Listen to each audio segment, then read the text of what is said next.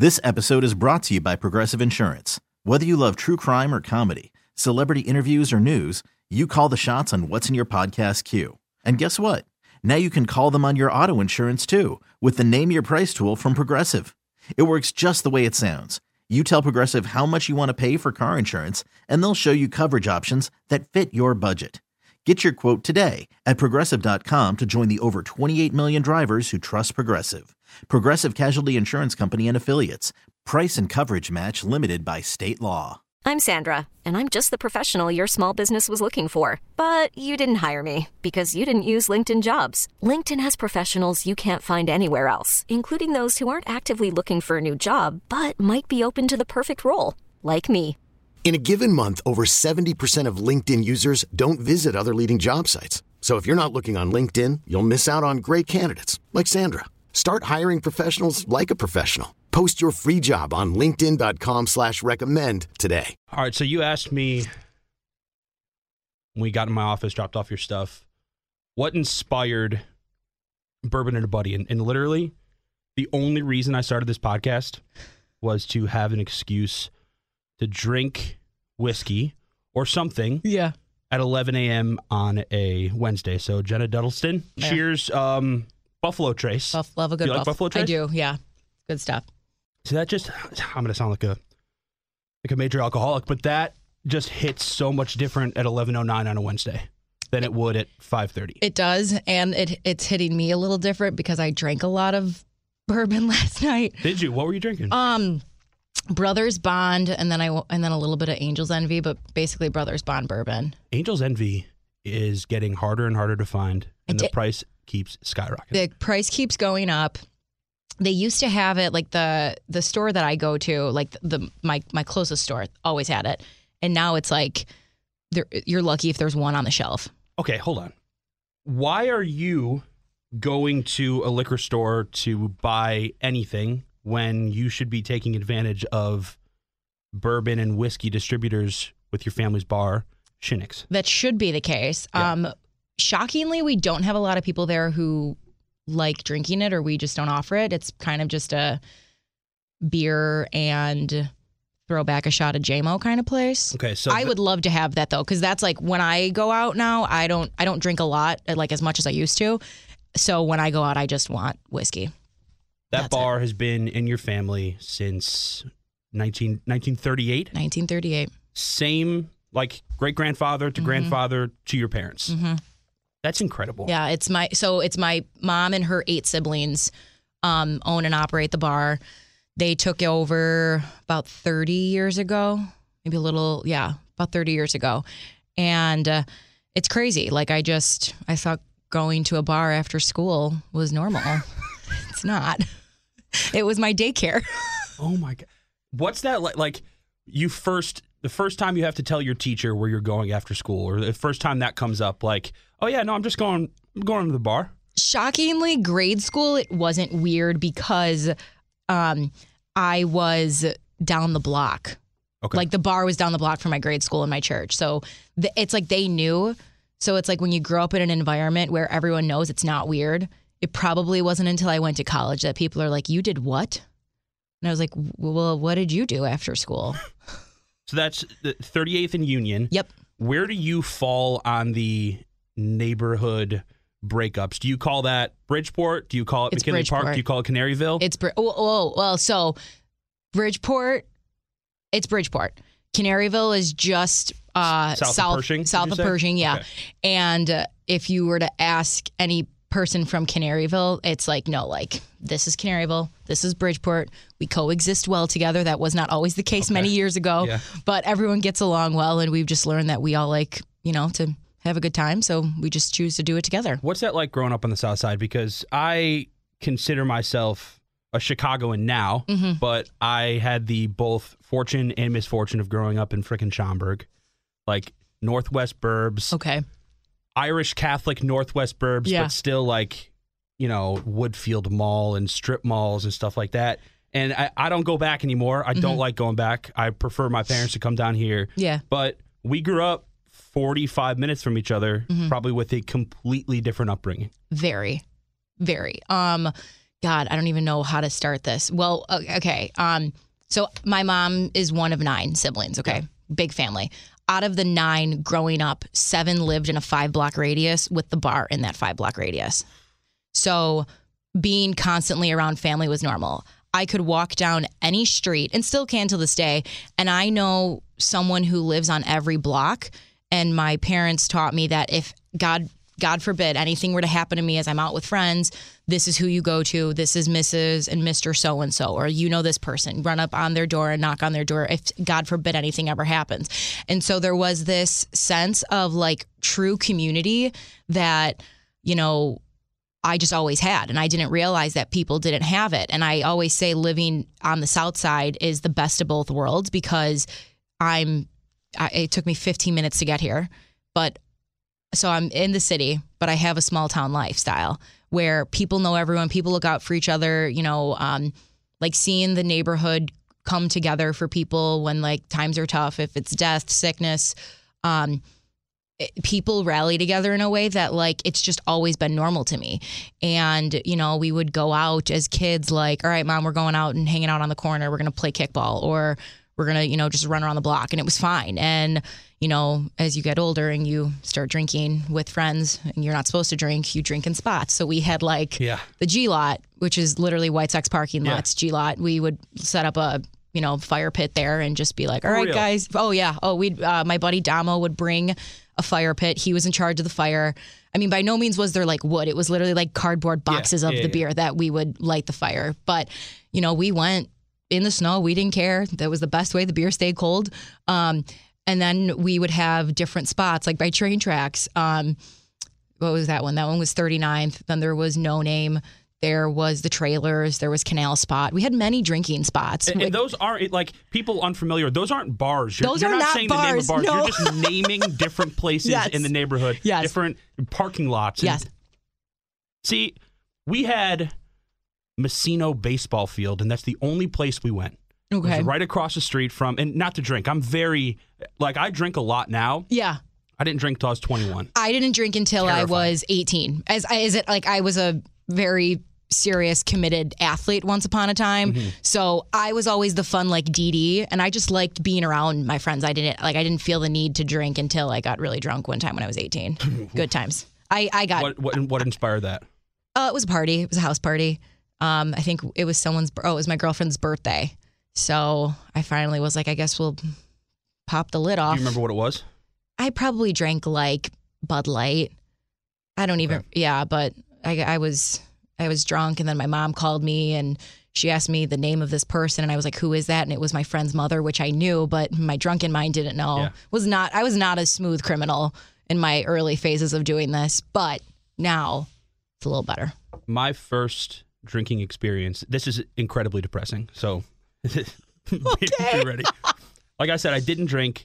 My father was a Marine. I grew up under that like strict lifestyle. Mm-hmm. Great upbringing.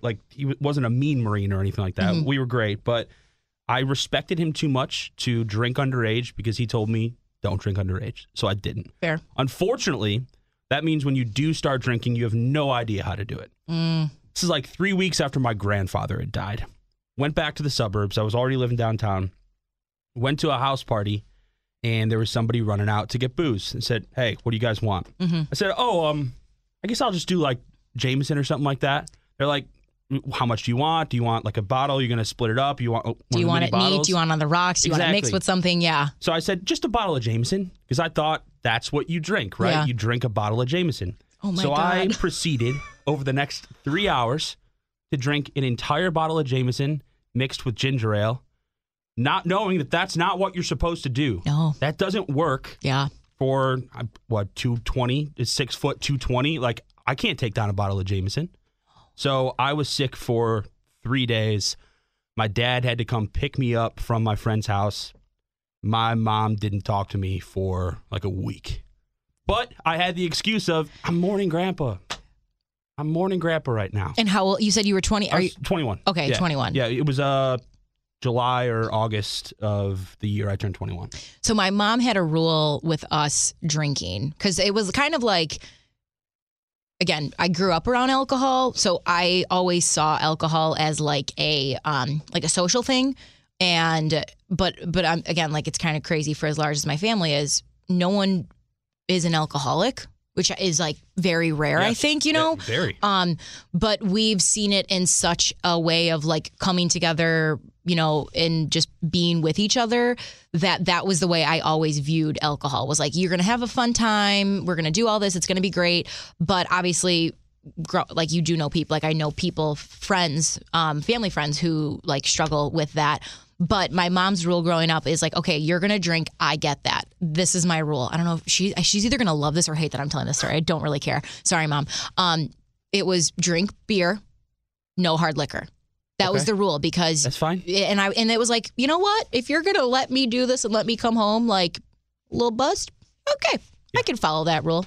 So that was as the long rule. as it kind of like that thing, if you're going to drink, I'd rather you do it under my roof kind of thing. Exactly. I had a lot of friends with parents that grew up like that. Yeah. But I tend to look at it the same way, that it's community, it's social, it's memories, and that's what I attach all these things to. But one of my best memories, speaking of Buffalo Trace, went to Nashville with some friends this past, Labor Day weekend, past September. Okay. And we were coming back, and I convinced them that the Buffalo Trace Distillery it's on the way home. It's on the way home from Nashville to Chicago. Nah. So we took 3 hours out of the way to go to Buffalo Trace, did the distillery tour, got a couple like allocated bottles. And, love that. And right back to Chicago. But those extra hours in the car, just talking to friends, that, that's where some of the best conversations are. So I got 3 more hours out of that conversation. Oh, yeah. You said you're an athlete. Yep. We're an athlete. I know, in preparation, I'm going deep dive through your podcast and stuff like that. Yeah. You got hurt pretty bad. Yeah.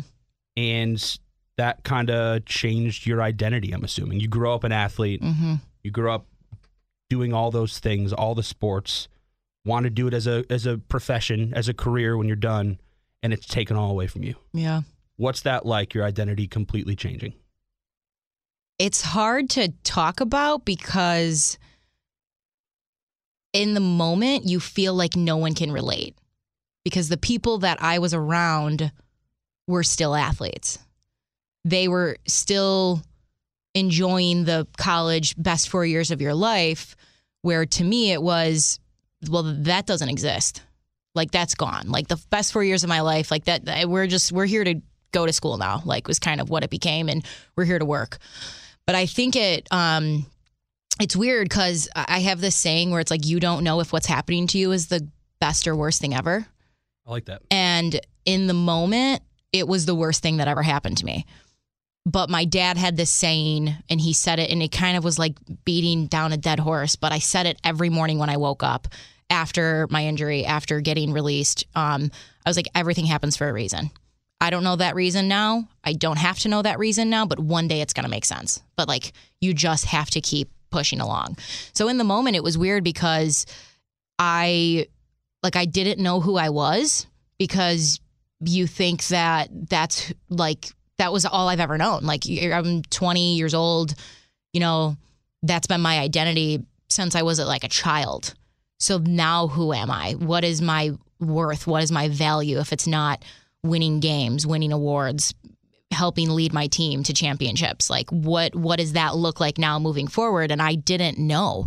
So it was, I don't want to say sad, but it was like a dark time. It was just a very dark time in my life, where I closed myself off from a lot of people, because I didn't know how to talk about it. I also didn't even realize that there was I had I don't want to say traumatic, but it's I had some life altering things happening to me, and I needed to figure out what's next. But I didn't know how to communicate it, because no one teaches you at a young age, this is how you process anger. This is how you process sadness. This is what this looks like. You need to talk about this. So I just did. This episode is brought to you by Progressive Insurance. Whether you love true crime or comedy, celebrity interviews or news, you call the shots on what's in your podcast queue. And guess what?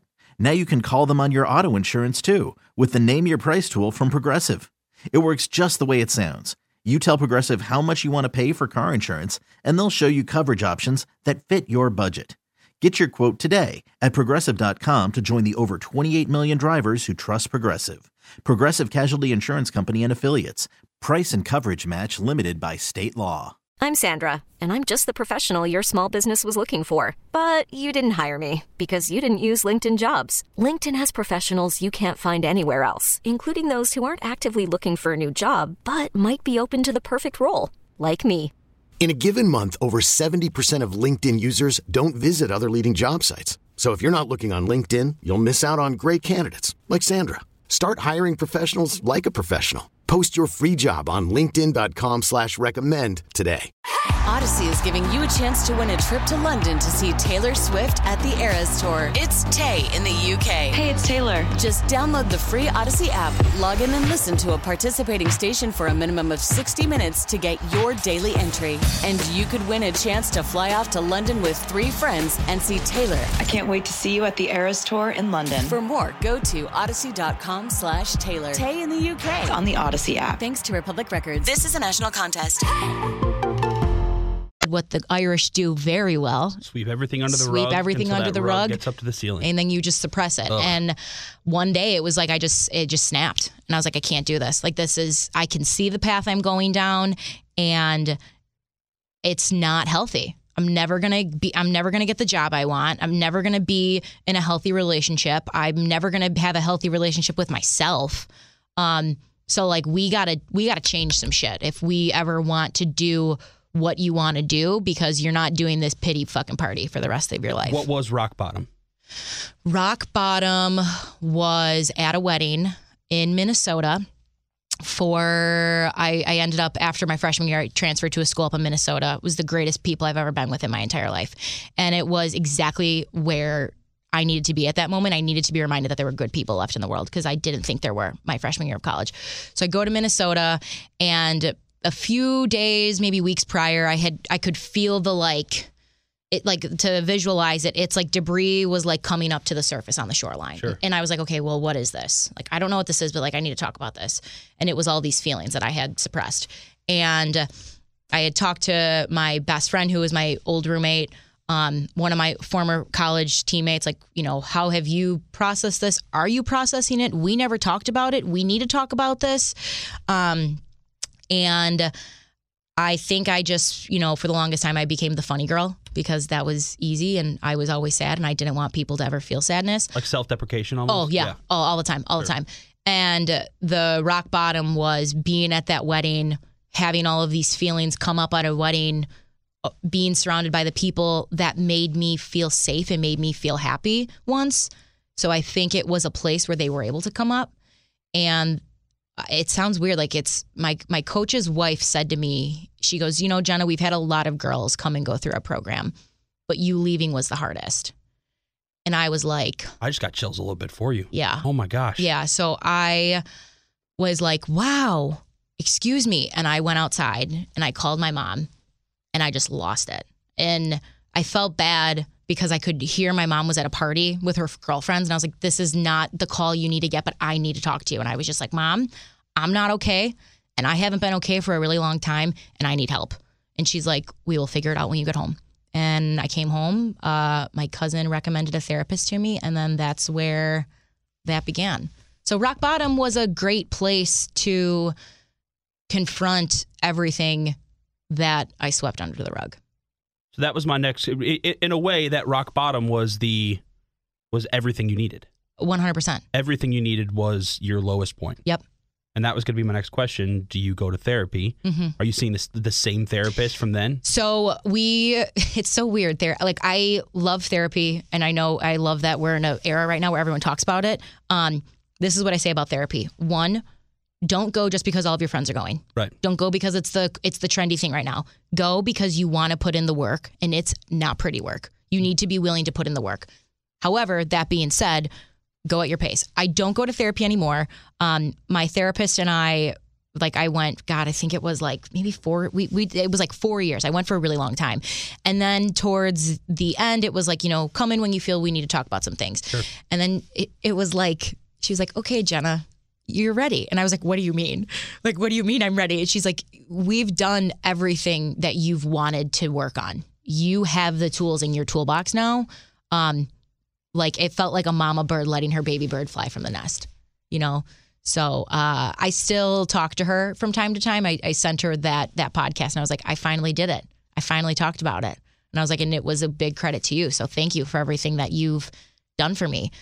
So I don't go to therapy anymore, but I'm at a point within myself where I have the tools and I know how to if I have things coming up, I don't do the Irish way anymore. I don't suppress them. I'm like, okay, I'm feeling a little anxious right now and we need to talk about this. And why do you feel this way, Jenna? Let's work through this. So that's where I'm at now with it. But I mean, that therapy door is always open, we'll say. The best term or phrase that I've heard to describe that kind of being able to find the solutions on your own is like you're holding a TV remote, right? I don't know if you've ever had a therapist that uses that analogy where you can press whatever button on that remote to change the television channel, to change the way you're feeling in that moment or how you're looking at that situation. I am still in therapy, not that long, maybe a little over a year. It took me a while to get there. Yeah. It's that Irish Catholic guilt kind of feeling where, no, that can't help me. Whatever problems I'm having are going to go away with time. Yeah. I'm going to ignore the problem for now. And then as long as you ignore something, it's not there. Yeah. But then everything hits at once, right? Yep. And you explode and you go off on people that don't deserve it and you shut people out of your life that don't deserve it. Starting to go to therapy made me a very, I don't know, self-aware person, and whether that's a good thing or a bad thing. It's a great thing. It is a great thing. It's a great thing over time. It's not a great thing in the moment. It's a hard thing in the moment. A very hard thing in the moment. Realizing that or seeing yourself the way that people likely see you is one of the hardest things that you can go through. Kind of looking at yourself from a bird's eye view and therapists pointing out things to you that you don't want to hear. Yeah. I don't want to hear from you, Melissa, that I solve everything with self-deprecation. First of all, it's not solving anything, but it suppresses it in the moment, right? Yep. I wish people didn't move away from therapy in that moment.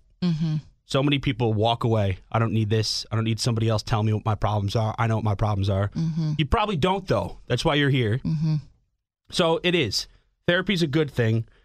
But I feel like I've bounced around through more therapists than I have relationships. I'm like at number 4 in a year because they keep on like leaving offices, and then with insurance problems, you can't just go to that other office because they might not accept your insurance. So I'm 29. I started going to therapy when I was 25.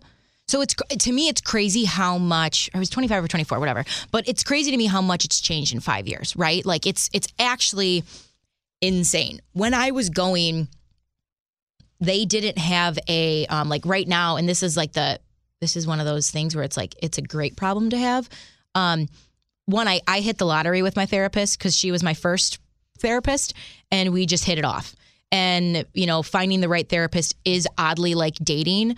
I knew for me going in, I was like, I don't want a man. I want a woman. I want someone who's kind of near my age, but like very far removed from my situation.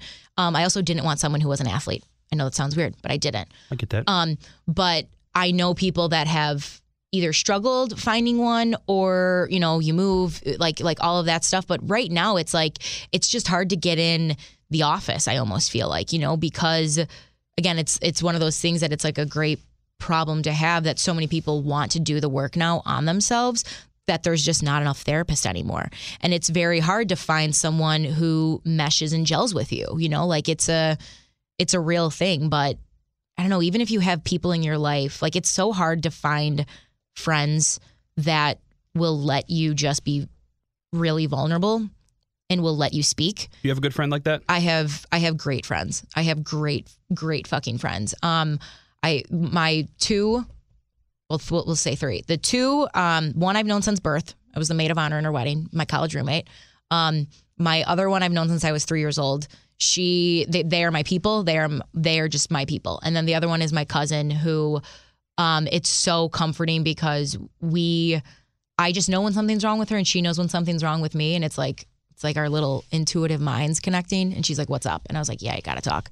And there's no judgment. And I think that's the part is if you can find someone who lets you speak and doesn't judge you, like that's not easy to find in people, but when you find those people, like keep that tribe close to you, man.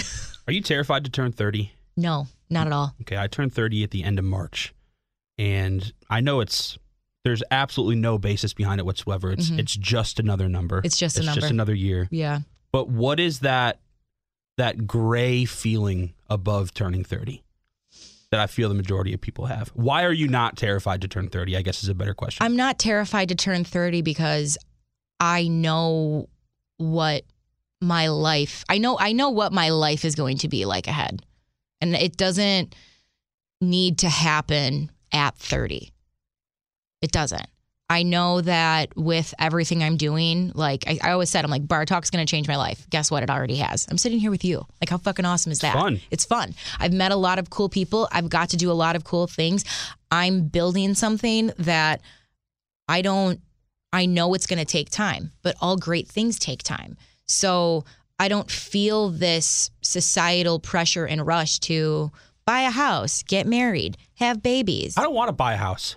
I think buying a house right now, to be honest, I don't want to say it's stupid, but like there's a lot of change happening right now. So do I really need a 25-year mortgage? Probably not. Probably not. I know it's not fun to rent. No. But it is fun to I don't even know what I'm trying to say. I just know I know it's cheaper to have a mortgage and it's cheaper to have problems that you can control and whatever, but I don't want a house. I just don't. I like the freedom of being able to bounce around. Yeah. Right? Do you look at your podcast, Bar Talk, as your version of therapy now? It's become that. Yeah. It's so funny because when I started off doing it, it was originally supposed to be a sports podcast. That was the original mindset. There's so many of those. There's so many of them. And then my whole thing was like, how do you make it different? How do you make it unique? Can you really get like all of these people to come on week after week? And that part sucks. That's people have no idea how hard it is booking. I book sports radio, a 4-hour show a day. Yeah. If I didn't have two extremely talented hosts and a show where all 4 mics are open all the time, you're booking 4 guests a day, 16 guests a week for guys who are no good at the job. You know how hard that is? It's so hard. Why would you want to do that for a podcast? Yeah, it was crazy. So when I again started it, went to school, like wanted to do the whole sports thing, and it was beginning of 2020. I went and saw my best friend's mom, who is a psychic medium, and I said to her, I was like, I feel like I just feel stuck. Like, and I just turned 27. 27's a weird year for people, by the way. Yeah. I hated 27. 27 was a like life-changing year, we'll say. Okay. But I said to her, I was like, I was like looking at different jobs. I had like 10 places I was looking to move. And I said, what do you see? And she's like, no, none of them. And I was like, what? And I'm like, what do I do? She's like, you're on the path. You just got to wait a little longer. And at the time, she was working with another like highly intuitive person, and she was like, don't tell him anything we've said. I want to see what he gets. I was like, okay, like kind of being the test on me, the guinea pig. And he said to me, well, why does it have to be sports? In the fucking rage, I was like, I'm going to kill this man. But it was the best thing that was ever said to me. It doesn't just have to be sports. I can still talk about it. Sure. But it's pivoted now to God, like the amount of people I have who reach out to me, especially men, and I love it. And they're like, listening to your show is my therapy every week. And I'm like, wow, what a compliment. Like, what a compliment to give. And I just try to give as much as I can.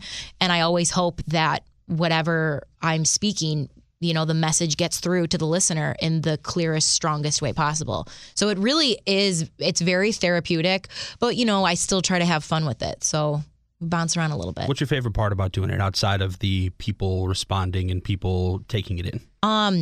I think it's how much I've grown, like selfishly. Like the very selfish part of this is I feel I'm really stepping into who I was put on this earth to be.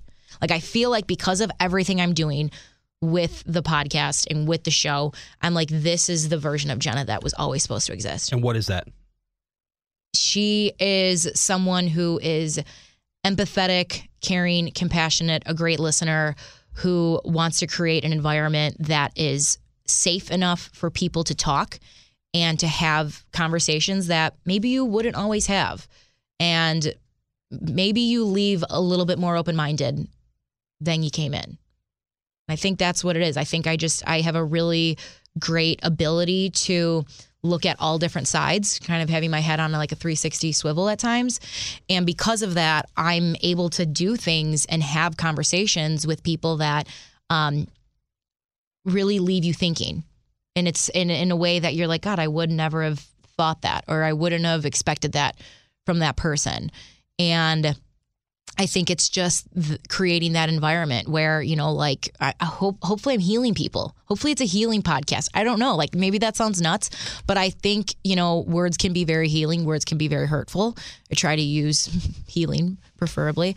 But yeah, I don't know. I love it. And it's just a good feeling. Like, I just feel like this is really who I was always meant to be.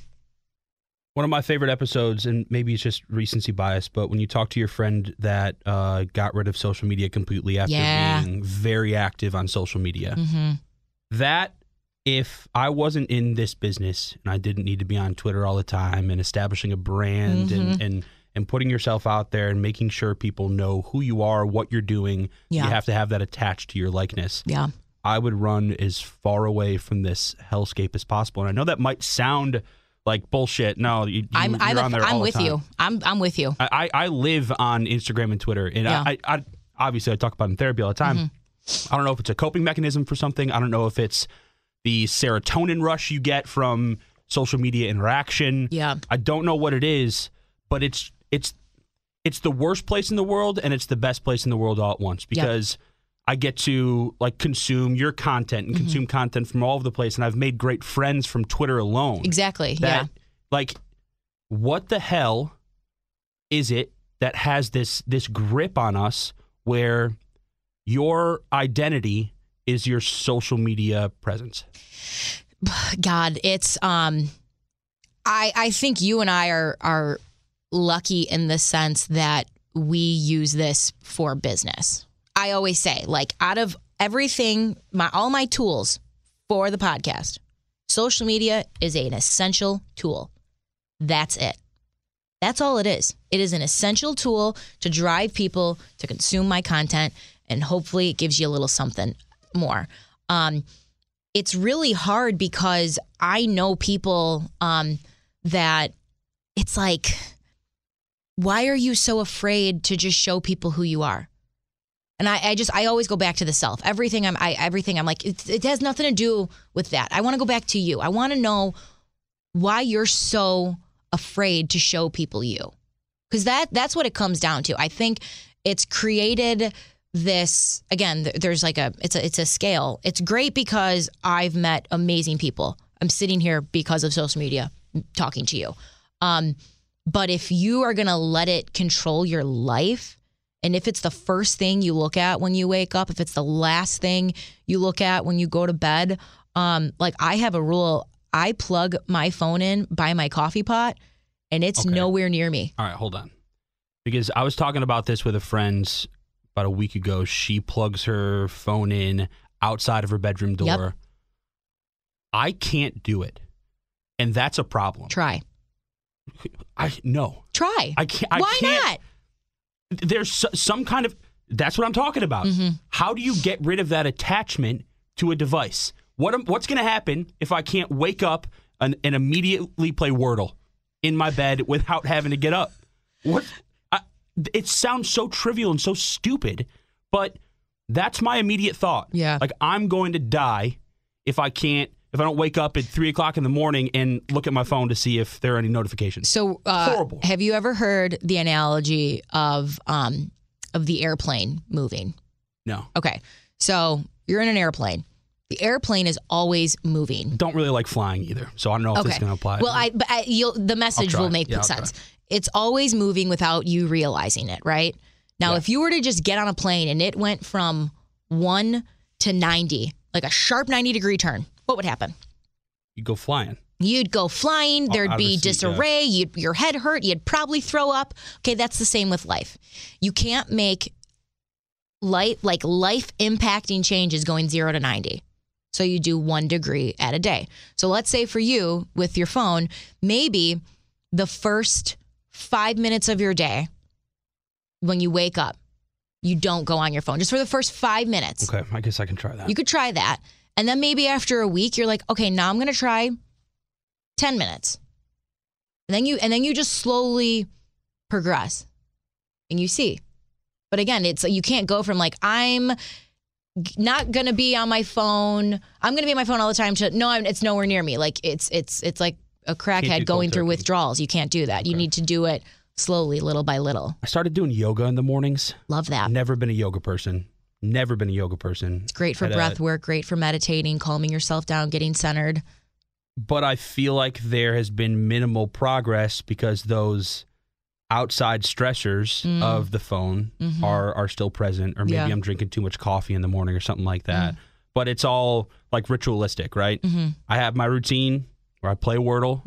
I take the dog out. I give my dog 7 seconds worth of water. I know it sounds so weird, but it's how I measure. She's got a very active bladder, and I only have a dog walker like two or three times a week. Okay. So she gets 7 seconds of water in the morning. Then we go out again right before I leave. But that in-between time where I'm doing the yoga, I feel like should be helping, but all it's doing is frustrating me. Why is it frustrating Because I'm not good enough at the yoga yet. I'm not. How long have you been doing yoga now? Like 3 weeks. Okay. So like okay. The expectation shouldn't be that I'm were you a great radio host, producer the first 3 weeks that you started this? No, absolutely not. Absolutely not. It's going to be the same with yoga. No. You're a beginner. Let yourself be a beginner. Let yourself learn. Let yourself give it time. Okay. I know it's not what you want to hear, but I'm not a very patient person. It's hard. Listen, no one is a patient person. We all want things right away. I think that's just, in our nature. But give it time. Keep doing the practice of it, because God, like what you're going to get in the long haul, especially like the with your mind, even if it's just like focusing on your breath and closing your eyes and just really getting in tune to yourself, that is going to help you so much. And again, even it's 5 minutes. 5 minutes a day. I'm going to try it tonight. I know you said don't go cold turkey. Don't go cold turkey because it never works. And then here it's like we all have that person that went cold turkey on a diet, right? And then they come back and then they gain like 45 extra pounds. So don't just leave it outside of my room tonight. Don't do it tonight. Maybe put it like a foot, 2 feet away from your bed. Talk to me about your most recent episode of Bar Talk where you talk about dating just being the odds of probability. Oh my God, I was hoping you were going to bring this up. Yeah, I like this conversation. No, yeah. So I follow a guy. He's a Chicago podcaster by the name of Case Kenny. I don't know if you've heard of him. No. I'd love to meet him. Case, if you hear this, love to meet you. But he basically had this theory that, dating is a numbers game and you have to just keep swinging. It's like roulette. And so that's kind of been my... You can't say you got to keep swinging when you're talking about dating. Well, that could mean... That's aggressive, but... A lot of things. It's a lot of things. But you got to keep putting yourself out there, which, again, very hard. It was something that, God, like old me would have been like, never. Absolutely never. You're talking about like entertaining multiple... dudes at once, that kind of thing? No. So it's like just being willing to talk to someone, going to a bar, having a conversation with someone in person. Maybe it goes well and you're like, okay, let's get drinks another time. But being honest, I was like briefly talking to someone, great dude, and I just said to him flat out, I was like, listen, you're great. This is not going to work. And I don't want to keep stringing you along because I have a lot of respect for you. I think you're a great person, but I just don't see this going anywhere. That's one of the hardest things to do. It's so hard. You don't want to hurt somebody's feelings. I didn't want to hurt his feelings. I really didn't. But he was like, I really appreciate you being straight up with me. And he was a very like direct person, which I really really liked about him. And I was like, wish you nothing. Like seriously, like I hope you find what you want. And he's like, same to you. So it's very I don't know, it like worked out well, but like you can't expect someone to come knocking on your door, you have to be willing to put yourself out there and be a little uncomfortable. And again, no one likes that. I didn't, but I was like, let's just see. Like, let's just see if you talk to someone, how does it feel? What is that for you? What's being uncomfortable for you? Are you talking about the apps? Are you talking about approaching somebody at a bar? I hate the apps. I was on them in the beginning of 2020, and I was like, we're going to like put ourselves out there. Let's just see how this goes. I went on a few Bumble dates. Or not fun. The one guy did not look like his photo, but I didn't have the heart to leave. How different? Just like photos are probably 6-7 years old. Yeah, that kind of thing. Yeah, very old. And then the other one, I think I got catfished. Yeah, I think I got catfished, and so I was like, all right. I was like, none of this makes sense. So we're just gonna bounce. So what's that now? Approaching people at bars? Now I think it's or being open to being approached. Open to it. It's being open to being approached. Because for the longest time I was like, I don't want it. I don't want it. And when you say that, you actually like put up it's almost like a cloak, and people can tell. It's body language. Yeah. People can tell when you're open to it, and people can tell he or she don't want shit. I'm not fucking with her. But now it's like I'm open to it. I'm also very comfortable with who I am, which I think is the biggest part. I think you need to like really date yourself, and I think you need to love yourself before you're willing to let someone else fully love you. But then I had to change my mindset, and that was something my therapist said too. She's like, "What's your relationship like with you?" And I was like, "What are you talking about?" It's like, "What the fuck are you talking about?" I hate myself. I was like, "Sammy, stop. Why do you think I'm here?" Yeah, but so I was like, "Okay, we need to like date me. I need to like take care of me. I need to love me." And so that was what started. God, a few years ago, July 2019, started dating myself. What's your fear of rejection like? That's always been my biggest hurdle.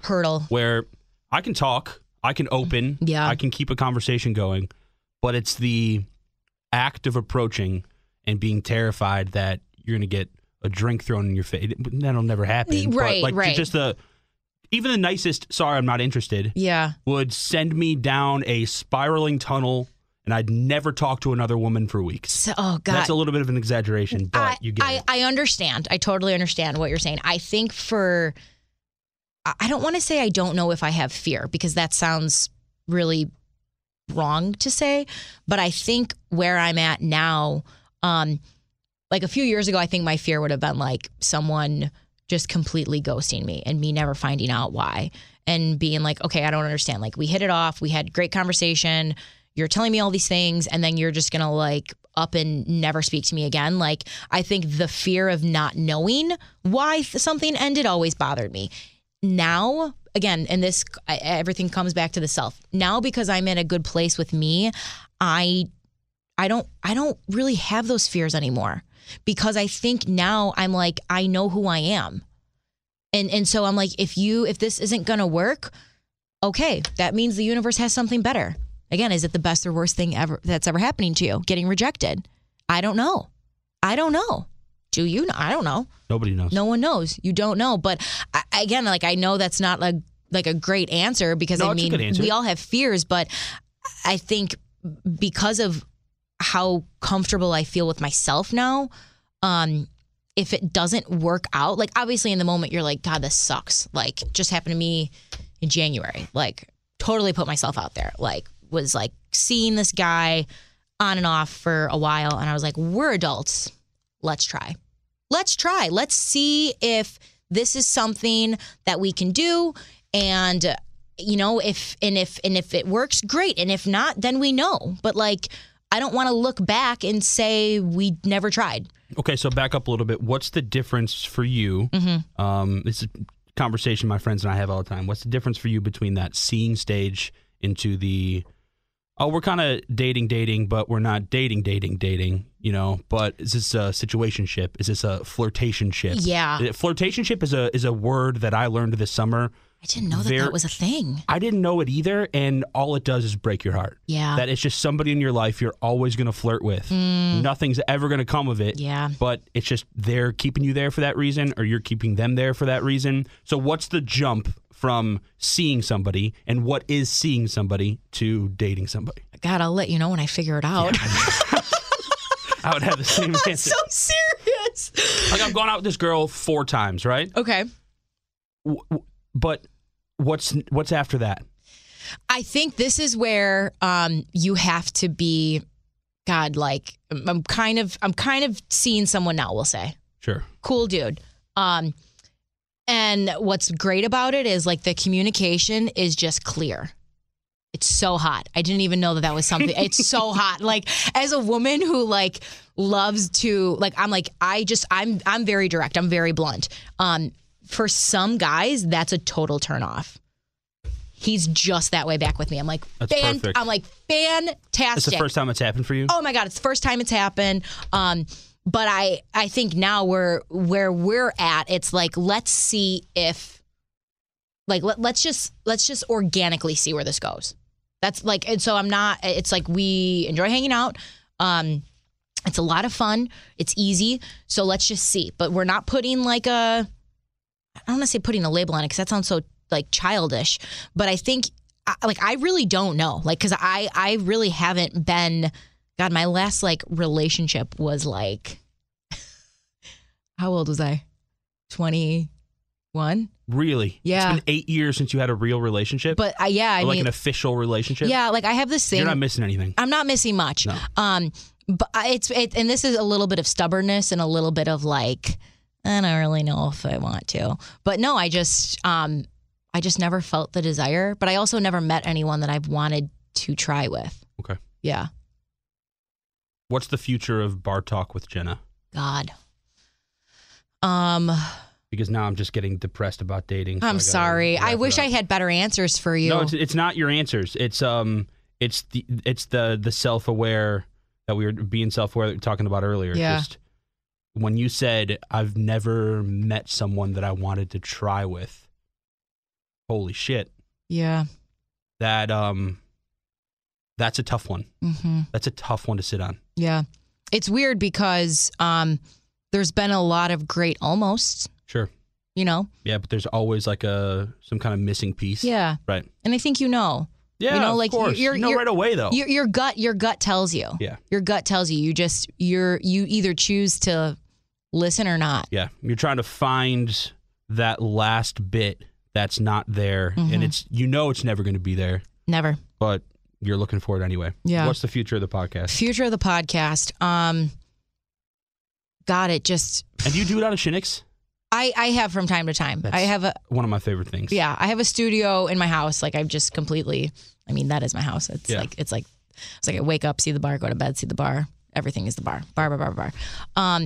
Future of the podcast. If I'm looking at it, it's giving me financial freedom in a way where I can grow a team and have people who believe in me in this vision and really take it somewhere, whether that's getting picked up by a company, going to, I don't really know how I feel about going to a network, to be honest, because I think TV's dying.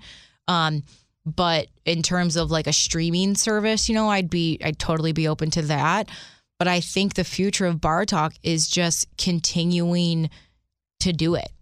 That could be the hardest part too. My saying when people ask me how's the podcast going, I say day by day, brick by brick. Day by day, brick by brick. I'm building a solid foundation, and I need to do one brick at a time. And eventually, when you look back at the wall you're building, you're like, damn, it's a good looking wall. Shit. It's a pretty high wall. All right, we're going to keep building it. So I don't want to say I don't know, but I mean, I have ideas and visions for what I want for this, but I'm also willing and open to whatever the universe is going to send my way. So whenever I like set my intentions with Bar Talk, whether it's I want to get picked up, I want to have a fat sponsorship, I want to get this guest on, and I end it with or something better. Because when you end it with or something better, you leave it open to the universe saying like, you think you want this little teddy bear? I got a giant one behind my back. Let me give it to you. You're so right. You don't need therapy anymore. You've hit self-actualization. I have. And it believe me, it took a long time. That's some profound shit. Yeah. It took a long time, but I'm very happy with it. And I think because of everything I've learned in therapy, because of that horrific thing that happened to me, I needed to go through it. Like, I know that. Here's the thing is, like, I actually have gratitude now to those two verbally abusive narcissistic coaches, because I am the most caring, compassionate, empathetic human being that is able to give something to people, hoping that they can take it and use it in their life. And to me, it's like, that's winning. That's winning. Thank you very much for driving up to Taurus Central here today. Appreciate you leaving the South Side to have a conversation and some bourbon. Hell yeah. Cheers. I guess I'm throwing this back. There you go. You didn't have to drink the whole thing. No, it's too late. You can't pour me a drink and expect me not to finish You're right. it. I finished mine like 20 minutes ago. I feel like such a degenerate. Oh my God. If I didn't drink so much last night, I'd probably ask you to pour me another glass. I drank a lot last night. Too much last night. But sometimes you need it. Oh my God. Sometimes, I hate using that word. No, but it's need, because that's bad. Like when you start talking about needing a drink. It relaxes you. It helps everything. It relaxes you. It fixes so many things until it doesn't. Yeah. Thanks for coming by. Oh my God. No, thank you. This episode is brought to you by Progressive Insurance. Whether you love true crime or comedy, celebrity interviews or news, you call the shots on what's in your podcast queue. And guess what? Now you can call them on your auto insurance too, with the Name Your Price tool from Progressive. It works just the way it sounds. You tell Progressive how much you want to pay for car insurance, and they'll show you coverage options that fit your budget. Get your quote today at Progressive.com to join the over 28 million drivers who trust Progressive. Progressive Casualty Insurance Company and Affiliates. Price and coverage match limited by state law. Odyssey is giving you a chance to win a trip to London to see Taylor Swift at the Eras Tour. It's Tay in the UK. Hey, it's Taylor. Just download the free Odyssey app, log in and listen to a participating station for a minimum of 60 minutes to get your daily entry. And you could win a chance to fly off to London with 3 friends and see Taylor. I can't wait to see you at the Eras Tour in London. For more, go to odyssey.com/Taylor. Tay in the UK. It's on the Odyssey app. Thanks to Republic Records. This is a national contest.